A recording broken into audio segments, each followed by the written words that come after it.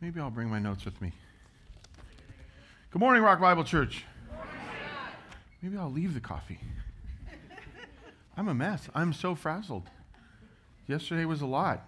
I'm at our beat foothill, so I still haven't recovered, which is not that important, especially if you're foothill. That's okay, right? But we got to enjoy it when it happens. Want to mention, before we get into high gear, young adults retreat, not the youth retreat. The young adults retreat is going on right now. That's where Brent and Megan are. They're off with them having a weekend, and so we're going to pray for them as well.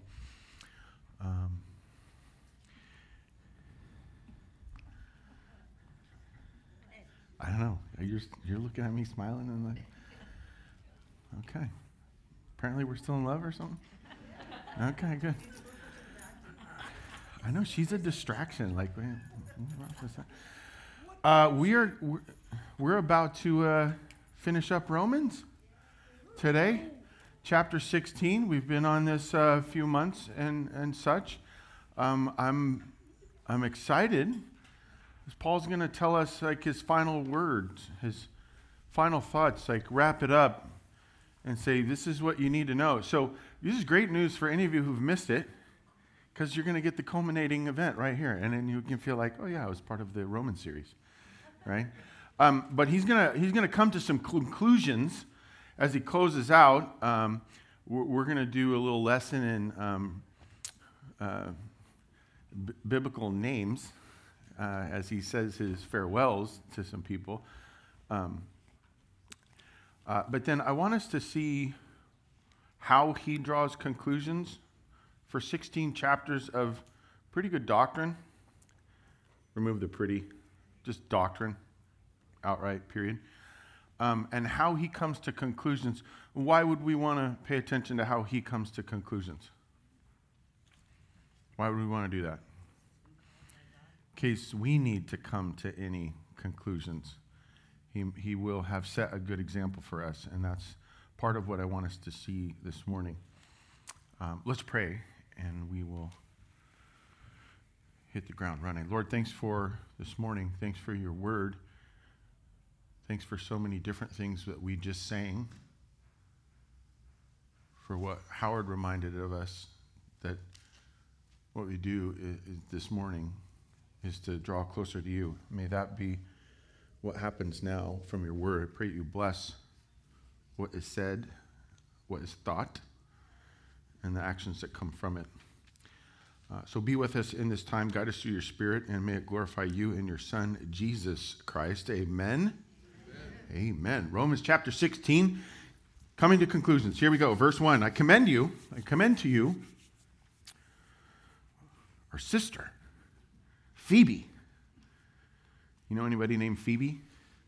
You're going to hear some names, and I always like to think, do I know anybody by that name?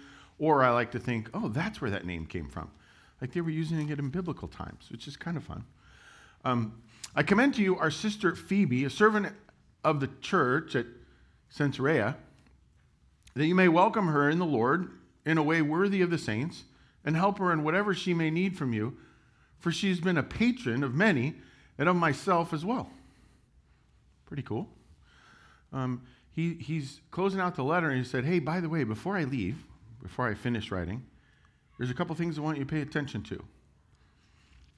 What did he just value right there in that long sentence, run-on sentence, pseudo-paragraph? What did he value there?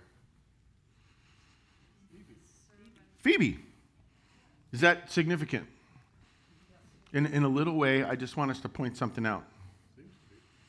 Any guesses on who Phoebe is? A woman, a sister. In that culture, who did they talk about? First person he mentioned is a lady. Mentions her by name. It says, hey, help her, take care of her. She might have some needs. Does he value meeting needs? Yeah. And then I spun on this just a tiny bit this week. She has been a what? A patron. What's a patron? What's kind of the gender tied to patron? It's usually male. And yet he says, she has been a patron. I love that he's valuing and assigning things of value, crossing gender, that, hey, look, when you're a patron, doesn't matter your gender, when you're helping people, when you're doing things, this is what you're supposed to do, and these kind of people we remember. Now, I want to show you this, and then we're gonna fly for a little bit, because about half of this chapter is thank them and thank them and thank them, okay? So you're going to enjoy yourself watching me try to pronounce some of this stuff. Here we go. Verse 3, greet Prisca and Aquila. Some of you may have heard this as Priscilla and Aquila. Other translations say it that way. My fellow workers in Christ Jesus who risked their necks for my life. Wow. 2 more ladies willing to take risks. Where's the men? Risk their lives, to whom not only I give thanks, but all the churches of the Gentiles give thanks as well. Greet also the church in their house. Ooh, what did we just affirm there? House churches, right? Insert mission in India and all the stuff that they're doing there that Brent and I went and saw. We're supposed to be expanding. You know, your house in some ways is a church. Who do you invite to it? And when they are invited and show up, do they get closer to God? Like Howard said, is your house a place of worship? Love what the example that these ladies give, to such an extent that Paul decides to write down their names in one of the most famous books of all time. And I mean Romans, I don't mean the Bible, because then I would have to say the most famous book. Right. Greet my beloved, anybody want to take a shot at it? Epaenetus, who was the first convert to Christ in Asia. Now, boy or girl? Who knows? Greet Mary, who has worked hard for you. Greet Andronicus, Junia, my kinsmen, my fellow prisoners. They are well known to the apostles, and they were in Christ before me. Ooh, is Paul being competitive? Or just the opposite? Like, I don't care who was first or who was second or who won or who lost. We greet people, we help people. He's valuing humans over position. Greet Ampliatus, my beloved in the Lord. Urbanus, greet him as well, our fellow worker in Christ, and my beloved Stachys. Greet Apelles, who is approved in Christ. Greet those who belong to the family of Aristobulus. Greet my kinsman, Herodian. That's a rough name. If you're trying to get into a new religion that's based on Christ and you're named after the Roman king. Ooh, Roman leader. Greet those in the Lord who belong to the family of Narcissus. Insert narcissistic joke here. Okay. Greet those workers in the Lord. Tryphonea. Tryphosa. Greet the beloved Perses. Now you're named after, is it Greek god or Roman god? Greek god. Perses? Greek? Roman? Anybody been in high school in the last 5 years? No? If Cyrus was here, he has these all memorized. Who's worked hard in the Lord. Greet Rufus, chosen in the Lord. Also, his mother, who's been a mother to me as well. Greet Asyncritus, Phlegon, Hermes, Petrobus, Hermas, and the brothers who are with them. So we know we at least got some boys in there, right? Because brothers. Greet Philologus. Julia. You made it. You made it. Now I know where you... Nereus and his sister Olympus and all the saints who are with them. Greet one another with a holy kiss. All the churches of Christ greet you. Awesome. Now, I just want to make a quick observation that I want you to hold on to. For 15 chapters, Paul has talked about doctrine and theology, right and wrong, definitions, all this kind of stuff. And you might start to think he's a little bit on like the cold side of religion. Facts and rules and doctrine and history. And what do we just see from this scholar? Man's got a heart. Cares about people. Is he getting stuck on gender? Say no. Is he getting stuck on where they're from or how long or who's first? None of that.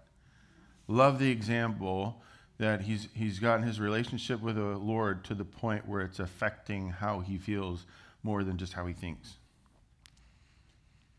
Can you affect how you feel? Yes. There's hope for you, Lisa. The rest of them, worried about. You can affect, you can change how you feel.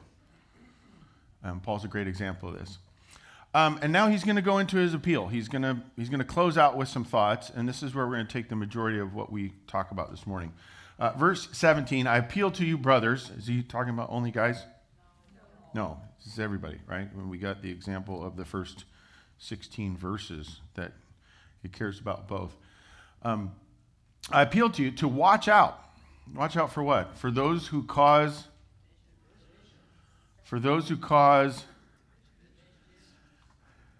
You don't even want to say the word, do you? Drama, division, conflict. Give me another word. Give me a synonym, please. Well, divisive, that would be division in a different form, right? Good job, Katie. You were the English teacher's favorite, weren't you? Yeah. Is he making a rule here? What have you just been banned from at church? You're not allowed to send me any hate emails. You can't do that now. In fact, you can't do it with anybody else in the church. You have to be nice, maybe a little sweet. You need to compromise? Cooperate? Help? Serve? Tell your face while you're doing it? How many churches need to hear that? And more importantly, my question is, does our church need to hear that? You know, I said this years ago. We were doing a series on one of the epistles. I believe it was either Galatians or Ephesians. And I got in a lot of trouble. Because they said if you're being divisive, which is what Paul says here. He, by the way, wrote the epistle we were doing at the time. If you're being divisive and you're causing trouble at church, go somewhere else. We need your seat. I was amazed how many people were upset with me and thought I was talking about them. And I told him, I said, you're not important enough for me to talk about you that much. I believe this ties into the narcissist guy. The narcissist, right? What's the problem with division? It's math, and I hate math. No, what's the problem with division? It's self-focus. And what's it do to the other gal or other guy? What's it do to them? It dismisses them, it demotes them, it devalues them. You're creating conflict. And what did Jesus say was his greatest commandment? Love the Lord your God and love your neighbor. If you're not doing it at church, we're losing hope for you, okay? I mean, churches where we come together, we work on things. We help the poor. We build houses. We teach kids. We be a community that serves the greater community. Amen? In order to be a community, you have to get along. But it's easier to be nice to a stranger. I think the easiest thing is to be mean to a stranger. I do it way too often. Anybody else guilty? It's so easy to dismiss people, be difficult, throw in a little like, well, I don't know about that, little divisive things. Right? Stop it. Paul says it's counterproductive. He says, I want you to, can we go back, Jaime? Can we go back one slide to the very last phrase of the, watch out for. We're watching out for people who cause division. What's that mean? Are we paying attention? Are we drawing attention to those that are being difficult? They got to go. That's rough. Scott, are you talking about anybody specific today? No. Because I might qualify as top of the list for most difficult people in the church. None of you say amen. Okay, let's go back, James. Who cause divisions and create obstacles contrary to the, what's that word? Doctrine. The truth about God, the truth about us, the truth about others. That you have been taught, and then what's our command? Watch out and avoid them. Ooh. That's what you're going to get if you're tough and difficult. If you're constantly pushing on people and the whole thing, Paul's not happy with you. I mean, we still love you. Just we want to do it at a distance. A great distance. Avoid them. For such persons do not serve our Lord Jesus Christ, but their own appetites. And by smooth talk and flattery, they deceive the hearts of the naive. In some ways, when we protect and we invest in the health of the church, we are protecting and investing in the naive. Let's say people that have some needs that are in the church, whether it's they're a little insecure or they haven't been in the church as long, they don't know as much. We have a responsibility to them. Protect them. Provide for them. And that's in the face of people who are difficult. Right? So that's our responsibility. For your obedience is known to all, so that I rejoice over you. But I want you to be wise as to what is good and innocent as to what is bad, evil. Right? It says, look, be obedient. Going to be divisive? Set that aside and replace it with obedience. Why? It leads to knowing the difference between good and evil. And you get a reputation. Actually, you already had a reputation. Actually, you have a reputation. You know this? Is this Bummer Sunday, Scott? It might be. Depends on your reputation. How are you known? Are you known for being obedient? Are you known for being good? Do you bring joy into the room? Peace? Are you helpful? Are people glad to see you? Or when you walk in the door, is there a, oh? That's no fun. The God of peace, if you do these things, I think Paul's leading to this, is then the God of peace will soon crush Satan under your feet. Ooh. What would that open up? Like, Satan's out of the picture. Isn't it open season for good stuff? Let's do that. I'm getting excited right now. Right? You get excited when your team wins? Is there something going on at like 5:15 today? 5:15, is there something going on today? 3:30? Is that when it is? Yeah, so about 5:15 today, right? Maybe 5:30. To men's on commercial breaks. Oh my goodness. Marketing is going to be the death of us all. Some of you are going to be really excited when your team wins. Yet yesterday, and since yesterday, I've been pretty unbearable. Because our team won. Our teams. Yeah, did I mention it was a full sweep of Foothill, freshman, JV, and varsity? Oh, I'm sorry. Your team's going to win. If you're on the team. We know which side wins. And if you're winning, everything's better. You know how much better lunch tastes after a win? Yesterday was awesome. You can have that spiritually, right? It just takes some investment. It takes some obedience. You're going to have to ignore the haters or the people that jabber at you or send you emails, or you could just stop doing email altogether. I know some people who are trying to do that. Right? Timothy, verse 21, my fellow worker greets you. So do Lucius and Jason. Do you know Jason is in the Bible? I like that name more now all of a sudden. Anybody want to try the S one? Sosipater.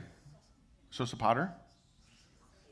I'm going with Sosipater, but that's because how Greek works with the letter A, and we won't get into that seminary stuff, okay? My kinsman. And then here's a fun one, verse 22. I, Tertius, who wrote this letter, greet you in the Lord. Wait a minute, Scott. For months you've been saying Paul wrote this. Somebody explain. Paul's old. He's got a writer for this stuff. It's like, here, write this down while I say it, right? He's got a scribe. Pretty awesome that the scribe gets to be mentioned. Hey, Paul, can I write a little sentence in here? Yeah, go ahead. I'm liking Paul even more. He's including the help. Oh, you can't call him the help, Scott. I can value him, though. Verse 23, Gaius, who is host to me and to the whole church, greets you. Erastus, the city treasurer, and our brother Quartus greet you. And now here's the big closing, right? Here's the big finale.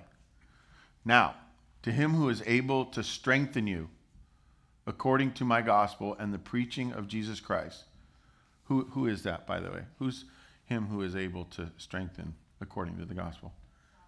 God, okay. According to the revelation of the mystery that was kept secret for long ages, but has now been disclosed, and through the prophetic writings has been made known to all nations. Is God a secret? Is he a mystery? I mean, because, by the way, in my line of work, I get more people saying to me than you, I know God's so confusing. It's so complex. I don't know where to start reading, and I don't understand this.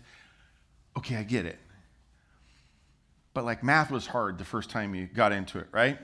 You ever do biology? That's rough to start in. But if you stick with it for a minute or a cup of coffee, you start figuring stuff out.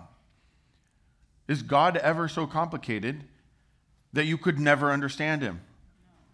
No, he's simple. In fact, he's done everything he can to get your attention. Why would he then turn around and make it hard for you to understand? He works with simplicity.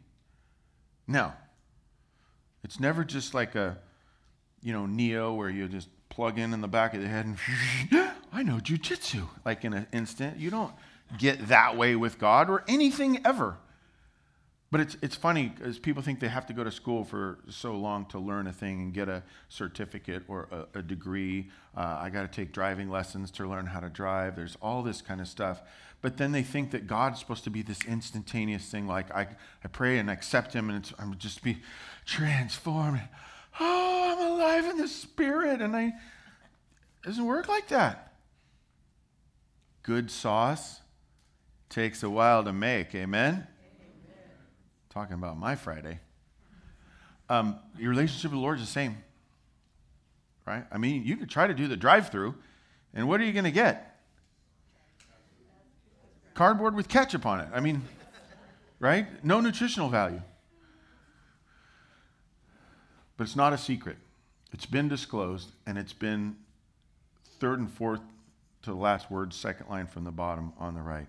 Made known. It's knowable. Love that. And just to the select few or to all nations? I get a little bit of a question now because in the Bible and other places it said as soon as God has reached all nations, then the end will come. And yet Paul says here, he's been made known to all nations. There's probably some overlap, right? Now, is there mystery in that? Yes. But that's all about future stuff. Is there mystery in actually knowing him or pursuing him or praying to him? No. It's super simple. According to the command of the eternal God, a reminder that he's always been here and he always will be, to bring about the obedience of faith. Instead of saying the salvation of faith, the grace of faith, Paul's now a couple times dropped this obedience word in here. Why do you think that is? It's the key. I don't like sushi. Oh, really? You had some?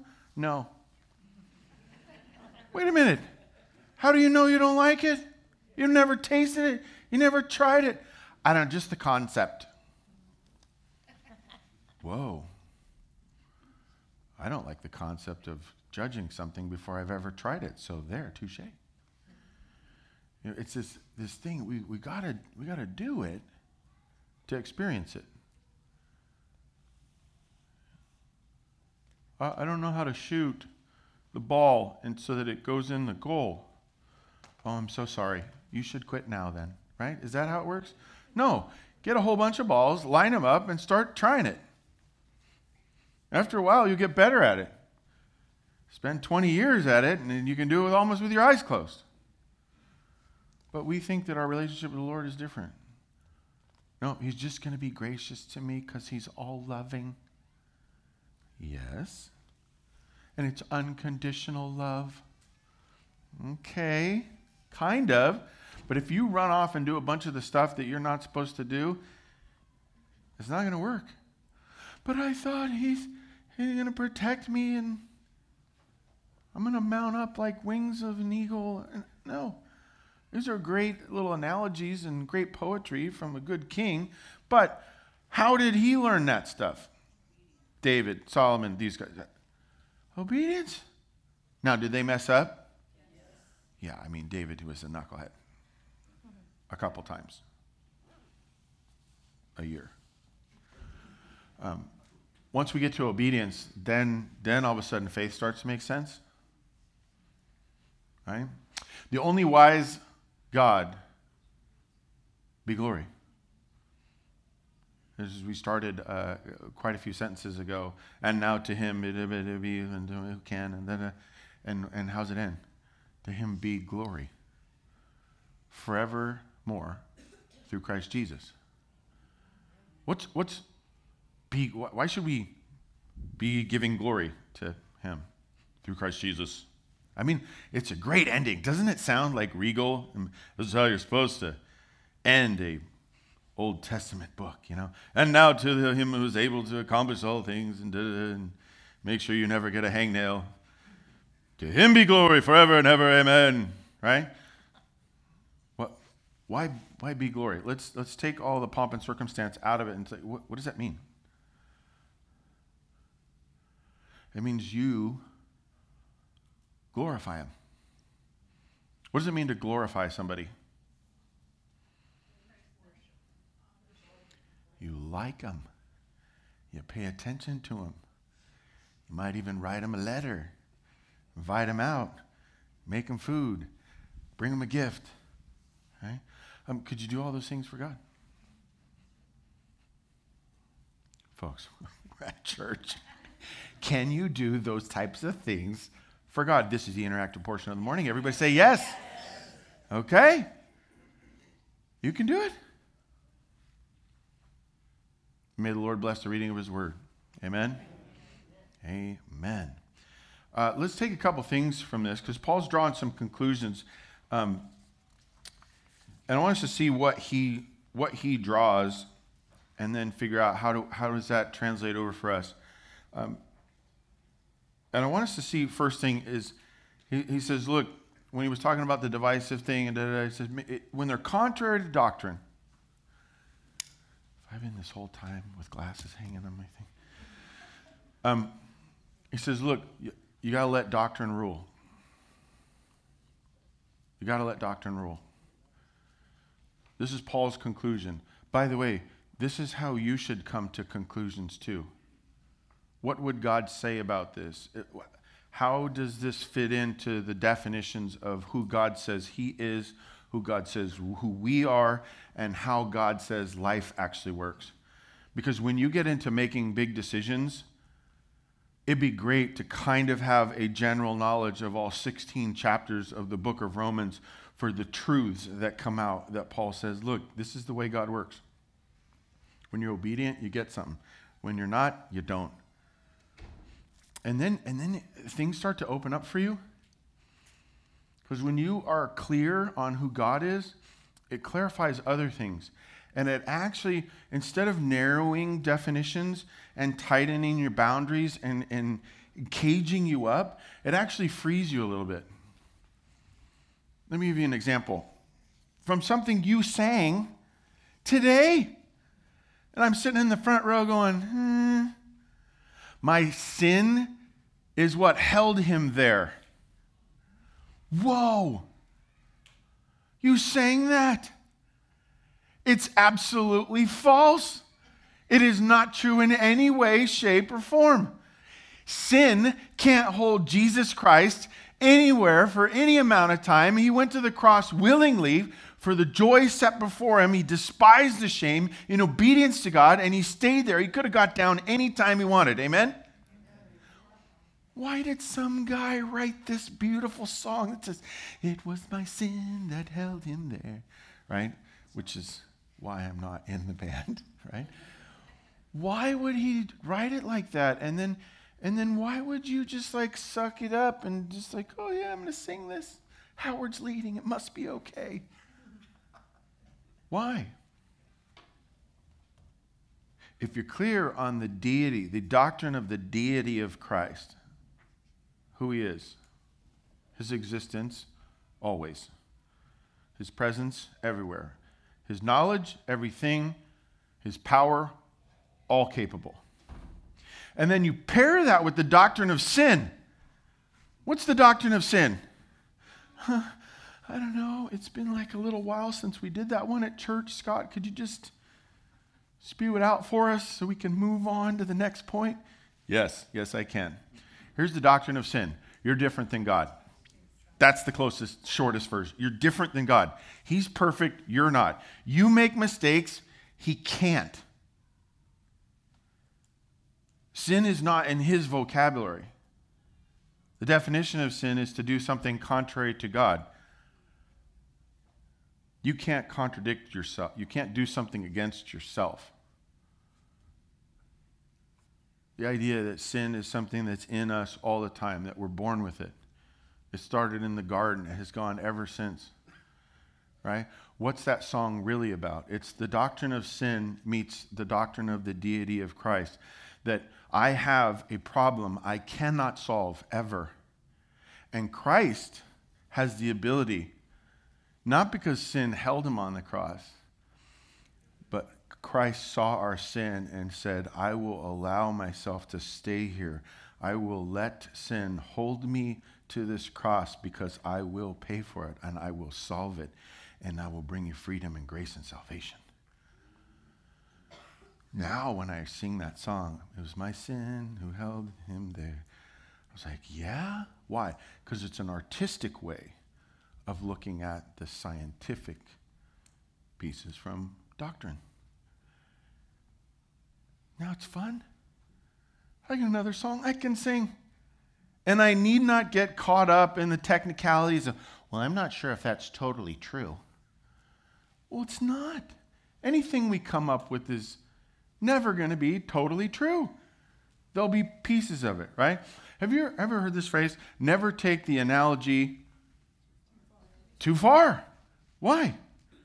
It's always going to break down. What do we take too far then? What do we take as far as we possibly can?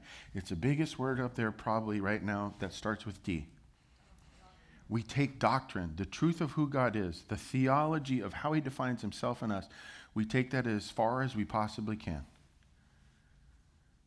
Doctrine of God's love, of his grace, of salvation offered freely unto anybody, that you can be healed, you can be forgiven, you can get better, you can make progress. These are all common graces that God allows. Common grace, what's that? That comes from the doctrine of grace. There's common grace and specific grace. You want both? What's that? Well, common grace is like, well, we're all still breathing right now, right? It's very gracious of him to let us continue to breathe. That's something all of us experience. Now, anybody a plumber? No plumbers? There's plumbers out there. Praise God for you. Are there things specific to him that God could be gracious to just him that would kind of be lost on you because you're not a plumber, but for him, it'd be a great day? Can he do that? It's called specific grace, and God offers you that too. Amen? When you leave here today, on your drive home, I would like you to keep your hands off the wheel, the steering wheel, and just drive home. Okay? No, even with the Tesla, at times you still have to touch the steering wheel, I think. Pretty sure. What's wrong with that statement? When you're driving home, keep your hands off the steering wheel. What's the problem with that statement? It's moronic, Scott. Why did I say that then? Because going through life without doctrine is like trying to drive without your hands on the steering wheel. Now, don't take the analogy too far. Okay? We got to let doctrine rule. Does he want you saved? Is there anything that can separate you from God? These are great truths that we got to buy into, teach to our kids, and give the community the joy of learning. All right. Second, obedience is he talked about obedience several times, and I looked through several verses to pull this out. Obedience is several different things, right? It is something, it brings something, and it leads to two other things. All right. Let's jump into this. Obedience is evident. He says, you know what? People know you. Why? Because your obedience is evident to all. What's that mean for us? When you're following God, people can see it. It works. It's an encouragement. It's beyond just your experience. Does it affect the naive? Because he mentioned that, didn't he? Obedience is more than just for you. Wow. What's it bring? Short word, starts with J. It brings joy. You know, Scott, I just want to be happy. It's been like 2.5 years of, I don't want to, I'm not going to say it. Let the record show. I have bit my tongue here. 2.5 years of crazy, let's say it that way, right? And I just want to be happy. I just want some joy. Go serve the Lord. What would that do for you? You'd be stepping into his equation for how life's supposed to work. Because you start doing things that he's put before you with some of the gifts that he's given you and the specific grace that I was talking about with Scott there, along with some common graces, you might play into someone else's experience with specific grace for them. Or you might jack up the whole thing and just learn, we're not going to do that one again. Right? And well, we've eliminated one thing we don't have to do anymore or try to plan anymore. Right? Do you know that's all that failure is? Failure is just, I've eliminated one of my options. Then I no longer need entertain. That's great. It brings joy because it drags us into people.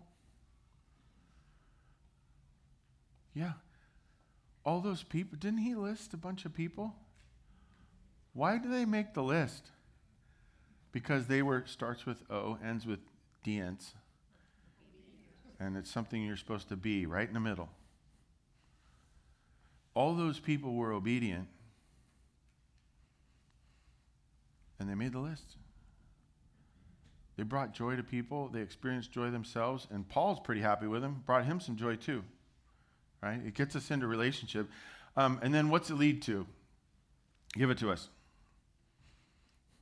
I want you to be wise to what is good and innocent of what is evil. Right? It brings wisdom and innocence. Ooh. This keeps happening. Well, what are you doing? Every time I do this, this happens. Well, stop doing that. You start being obedient to God. How about you pray regularly? How about you engage in Scripture more than just when I lead you through it? Amen to that. Because you will learn better things on your own in Scripture than with me. What? I just demoted myself. And I have a seminary degree. Why? Why could you learn more and benefit more from your own reading of Scripture than if I try to teach you stuff? Go back to the common and specific thing. I can teach you a lot of the common stuff. But who engages the specific with you? We're at church. I'm asking a question. There's only one answer, right? God is the one who is going to interact with you on some of the specific stuff. He will find things with you in Scripture and that will blow your mind. I've had that experience so many times, especially preparing for sermons where I'm maybe a little stuck, and then I cross-reference something, I look something, I'm like, oh, whoa! Do you know that I have cried during sermon prep? Yes, I admit, this is your Sunday service extra.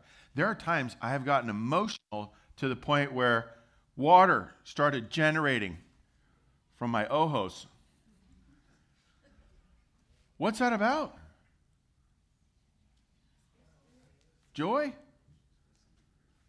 of being obedient and learning something and him doing something specific with me, and it's bringing me wisdom. It keeps me out of trouble.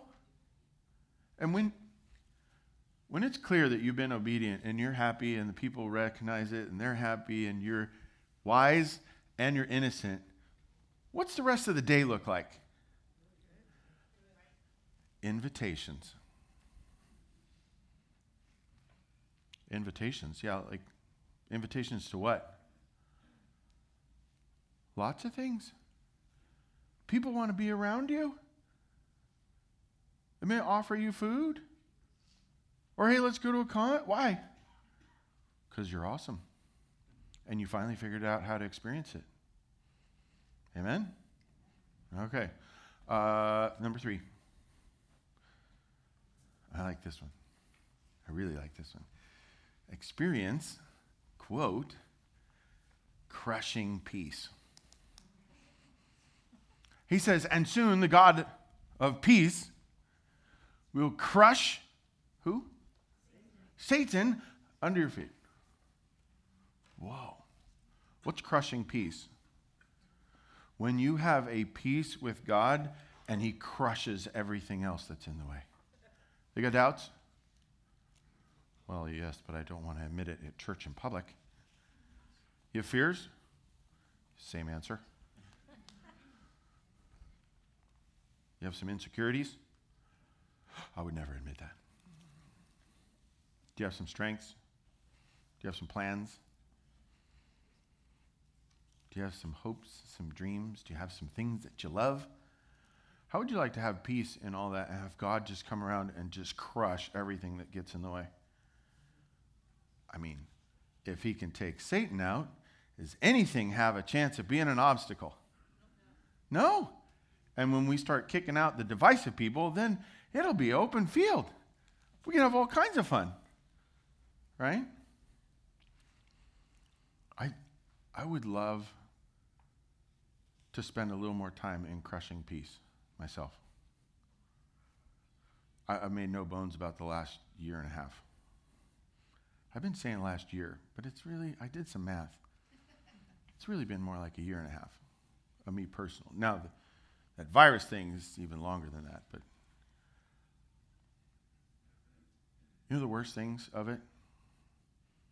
Is that my experiences and my thoughts and my feelings have started to drag me out of peace. Because I let lesser things get my attention. I let lesser things with no real weight to them distract me. From what? Well, you could say God, okay, you'd be right, but he'd distract me from my obedience of what can I pursue. In the midst of this crap that's going on, what can I pursue in my relationship? What conclusions can I draw? What can I come to that I can stand on in the midst of everything's crumbling around? There's a bunch of specific things for each one of us. Amen? And you can find them. Paul says doctrine and staying close to God, pursuing them, is the most important thing. Amen? Now, how many people did he list in this passage? He mentioned more names of people than anything else in the whole passage. He named people more than he named God. Is that some kind of violation?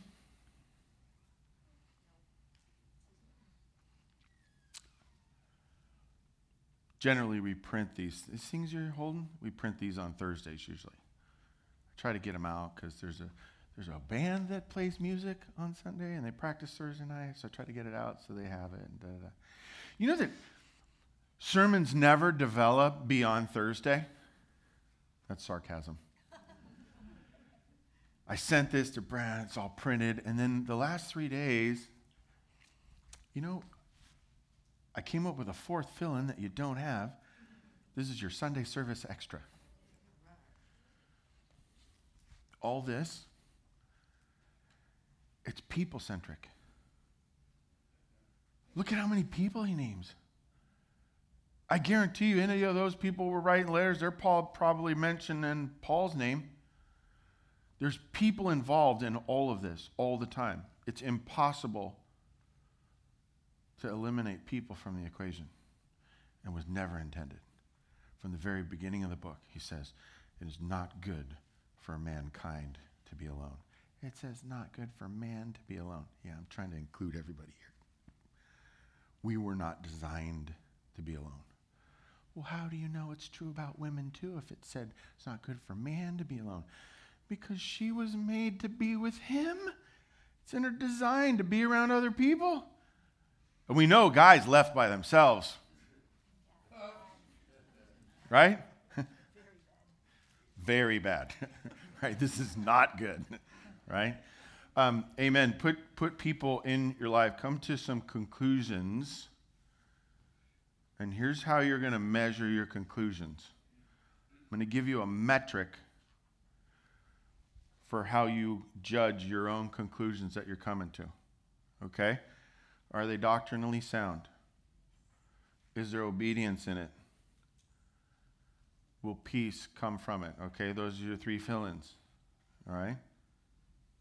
And then here's the last one. Does it bless someone else? Is there a blessing in it for someone else? Or how could someone else be blessed by it? Is another way to ask that question. Wonderful metric. Now, are you going to get all this stuff right? Okay. So get over it. Fail! But at least you tried. And then just keep going. Do your best. Walk forward with confidence. I'm kind of sure I should try it. Great, go. Are you 51% convinced? How does God lead you to stuff? Oh, I have a drawing of the Spirit or something. I've never been able to figure that one out. Here's how God leads me, right? People come and say, hey, Scott, can we do this? And it's like, oh, no, that door's open. Let's go do it, right? I read a verse that says, don't do that. Oh, that's a leading. What are the practical ways where God gets your attention? Other people? Opportunities? His creation? And then once you get some kind of leading, well, I was talking to so-and-so and she said, and I was like, well, let's try that. Ask him about it. Ask them about it. And we got a consent. Boom. Let's get going. Right? It's kind of like the church kitchen. What does that mean? Well, there was a leading of the Spirit. So we had to remodel the kitchen. Really? Are you over-spiritualizing a construction project? No.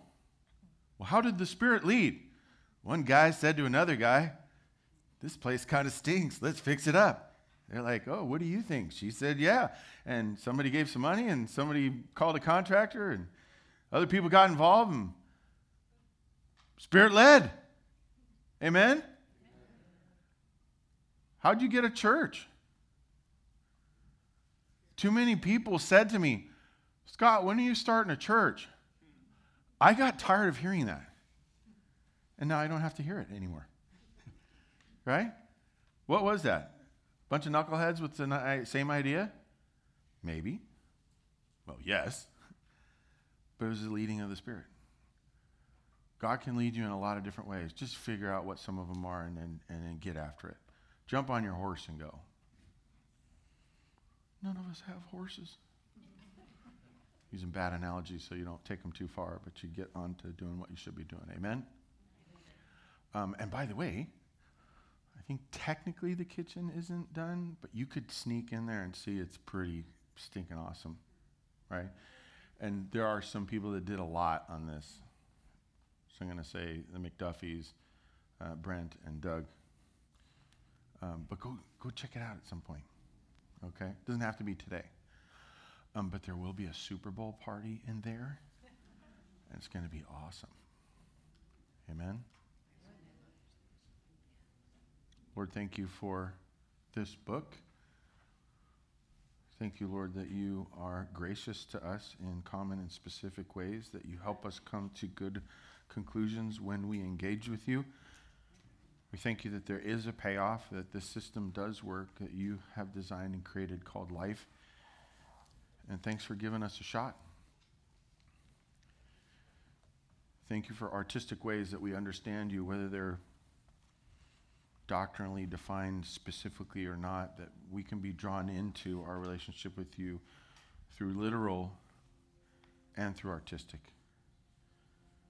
I would pray you would use any way possible to get our attention and lead us. If you've never decided to follow God, maybe you're coming to that conclusion today. You realize you need to formalize that. You need to nail it down. Actually say it to God. You pray that prayer.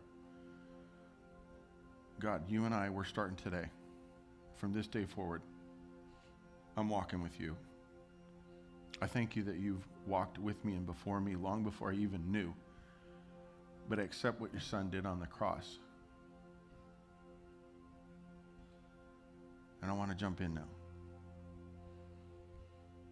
Help me come to new conclusions, Lord. Pray anything like that, or that specifically. It doesn't matter. You make up your own words. He understands better than you could or I could. And then let us know so we could help you. That's why we're here. And all God's people said, Amen.